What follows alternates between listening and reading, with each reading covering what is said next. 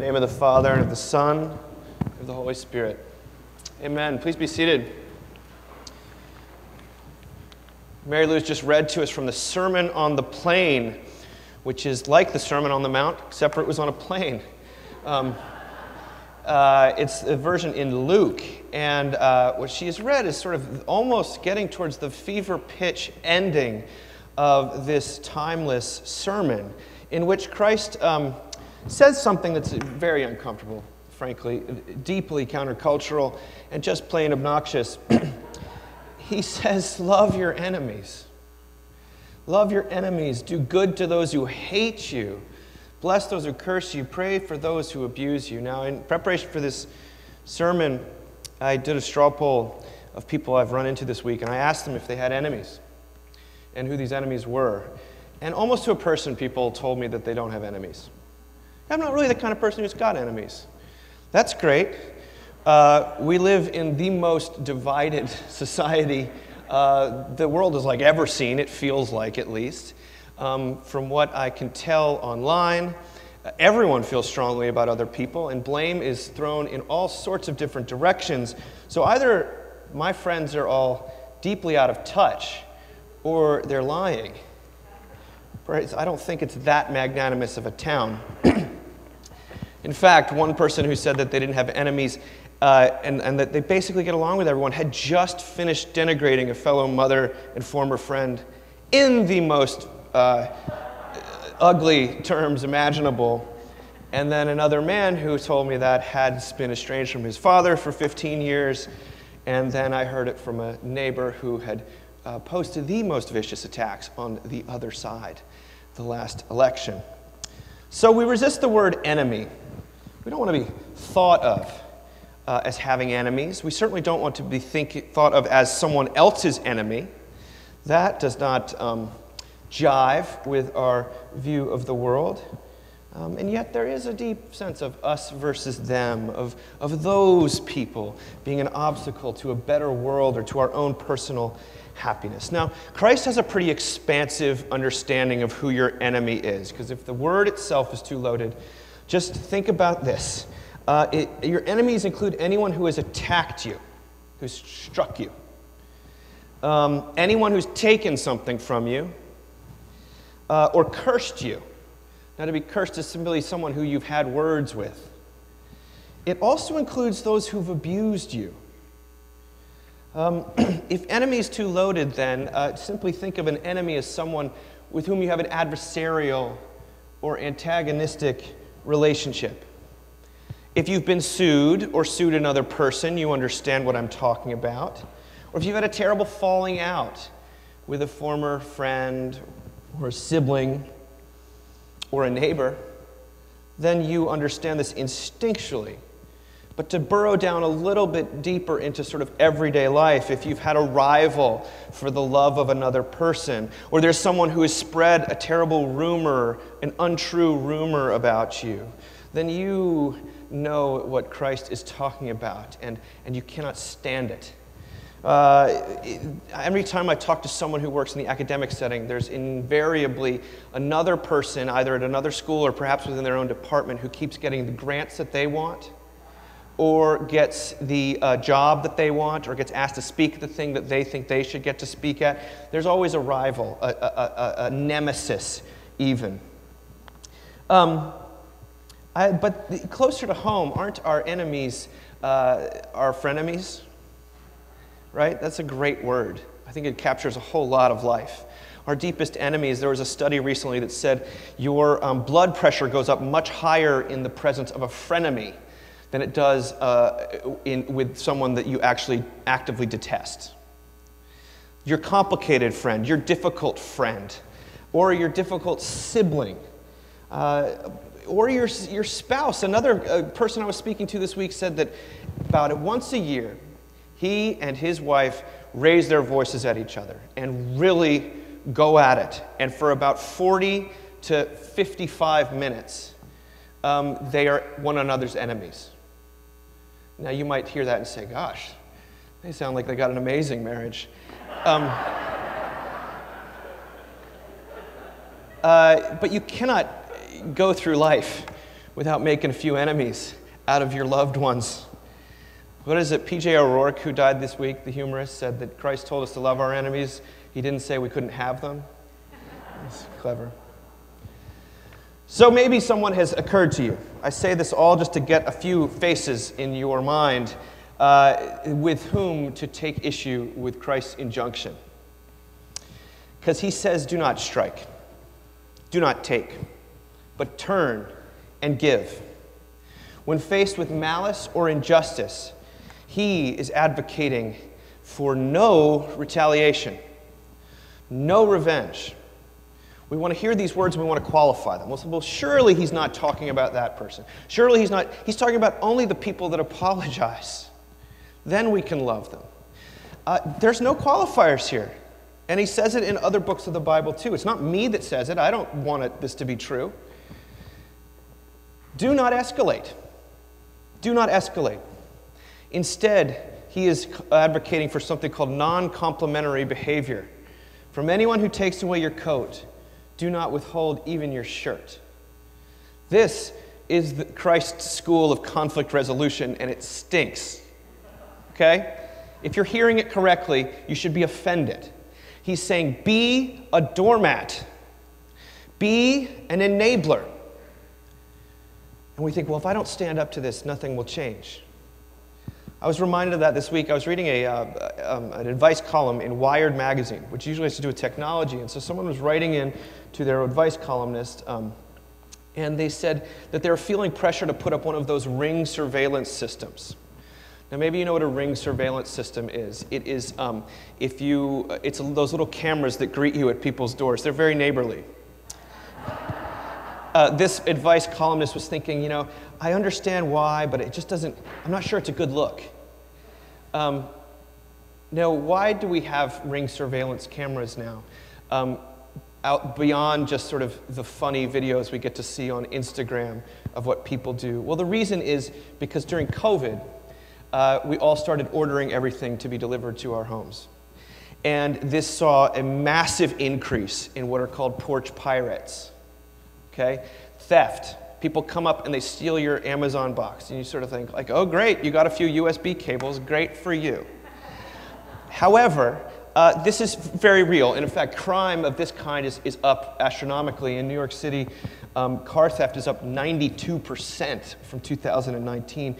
But porch pirates is a real phenomenon. And for people who are really trying to make ends meet and need to be able to rely on these things, it's terrible. So you put up a Ring surveillance camera and you know that you can get these folks caught in the act. Well, Megan O'Giblin, who is the advice columnist for Wired, had a very inconvenient take on this problem. She said that today, based on the Ring surveillance and sort of next door Facebook community group understanding of being a neighbor, you might think that being a good neighbor is to be a kind of detective. A citizen willing to sniff out interlopers, collect evidence, and work in conjunction with law enforcement to keep the neighborhood safe. But she quotes Kierkegaard's interpretation of this very passage. The passage to those who take your coat, give them your shirt too. She says that Kierkegaard believed that Christ's commandment offers a far more radical proposition, one that requires us to surrender our commitment to justice, fairness, and private property. If someone steals your coat, you should give them your shirt as well, or to update the analogy, if a porch pirate swipes your Amazon package, throw in your FedEx parcel to boot. Now, why would Jesus say something so irritating and just awful advice? Well, maybe he's read the Butter Battle book by Dr. Seuss. Do you know this book? It was a formative book for me in my childhood. I don't know if it's been sort of canceled yet, but it's a book about escalation. And it's a book about how the second you get into this zero-sum, I'm just going to do to you what you've done to me. I want you to hurt or you to be afraid to the way that I've been afraid. Escalation doesn't work. It ends in everyone losing everything. In the same way, it could be that Christ understood that recrimination never leads to a lessening of antagonism. Punishment never produces healing. It may stop the injustice, but in terms of the good feeling, love, that is not how you get there. Think about it in terms of your own life. Parents never win back their children through criticism. It just doesn't happen. It's never happened. It never will. People who are divorced never fall back in love through mediation and litigation. It has never happened, and it never will happen. It will only create an increase in antagonism. This is perhaps why the alcoholics say that alcohol is not the thing that kills you, it's resentment. The resentments we harbor, the people we want to get back at, those who we want to suffer the same way that we've been made to suffer, that is what kills a person. But as Robert Hayden, the American poet who Stephen Colbert quoted last week, said, we must not be frightened or cajoled into accepting evil as our deliverance from evil. We must not be frightened or cajoled into accepting evil as our deliverance from evil. Perhaps Jesus is telling us to love our enemies because he is in favor of a love that knows no bounds. You see, he himself was unique in expanding the limits of your enemy, of your neighbor, to include those outside the Jewish ethnic bounds of the time, the national lines. He wanted to advocate for a love that extends beyond the limits of reason or natural sympathy. A love that extends, yes, to your worst nightmare. Now, we saw this past season on Ted Lasso. And if you haven't seen this season, I'm going to give away something minor, but it's important. Ted Lasso is a show about an American football coach who is hired to coach an English soccer team. And even though he seems to know nothing about soccer, and it's kind of it's a very sweet, it's actually a show about kindness. But the one deeply mean person, the grouchiest man on earth, in fact, he played next to Oscar the Grouch this past week on Sesame Street, is a guy named Roy Kent. Okay? Roy Kent is a very tough masculine character who takes no guff. No guff from anyone. In fact, he's extremely gruff, and he drops F-bomb after F-bomb. He is not approachable. He's not warm and fuzzy. And in season 1, we watch as he's an older player who's a bit of a has-been. He's grappling with his decline, and it's a very difficult process for him, as it is for anyone. And he stops playing at the end of the season, and he becomes a coach. But he's very upset when Ted hires back his chief rival on the team, a young upstart named Jamie Tart, who had humiliated Roy, who had shamed him in front of other people, who had made his life very difficult. In fact, who also used to date his current girlfriend. These guys are enemies. And when Roy is hired to coach, he says, I will coach everyone on the team except for him. He is not deserving of my sympathy or attention. Okay, so flash forward, Roy's coaching. The team has its big game at Wembley Stadium. And Jamie, his sort of semi-estranged father, asks for tickets, which Jamie has to give him. He gives him and his friends some tickets, even though you can tell his relationship with his dad isn't that good. Well, Jamie has his father, who is basically his own antagonist, in his mind during the game, and he chokes completely. They have their worst game, and they're defeated, and it's embarrassing, and it's shaming. And afterwards, they're in the inner sanctum of masculinity. They're in the locker room, and they're licking their wounds. And Roy is there, and Jamie's there, and all of a sudden there's a knock on the door, and Jamie's father walks in. And in front of the whole team, he starts to dress his son down.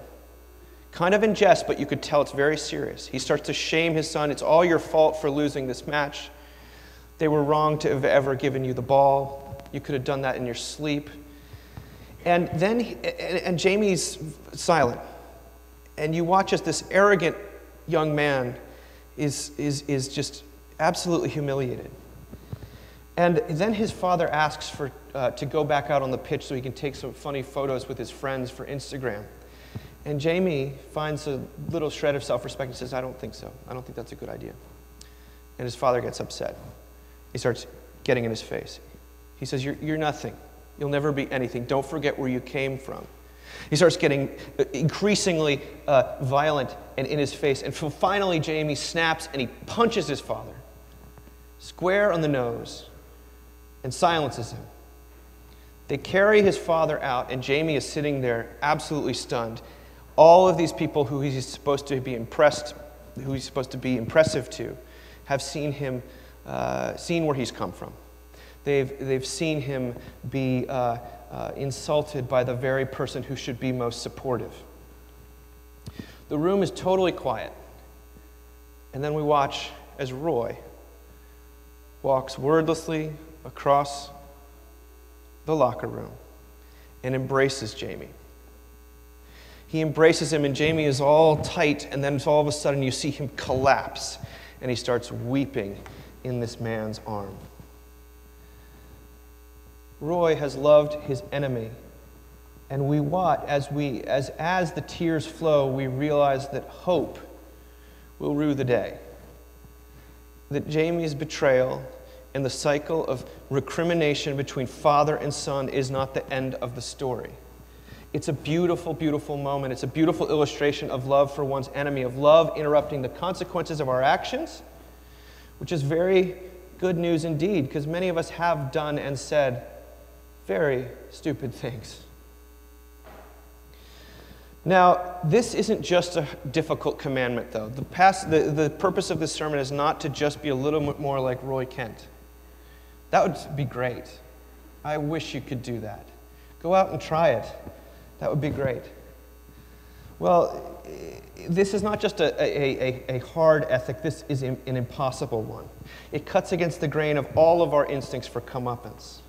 No, the law tells us to love like Roy, but the gospel tells us that Jesus loves us, loves you, like Roy loves Jamie. What does that mean? That means in your shame, in your vulnerability, in your defeat, and yes, even when you've done something in retaliation that you deeply regret, he crosses the room to you. He doesn't wait for an apology or an invitation. He comes and he embraces you. That's what this passage is about. It's about the love that God has for you, you who have acted in all sorts of ways that have created enemies and have fostered them in return. He does not dole out his kindness to the deserving. Jesus himself says what? The Most High is kind to the ungrateful and the wicked. Jesus is Roy Kent, and you are Jamie Tart. Amen.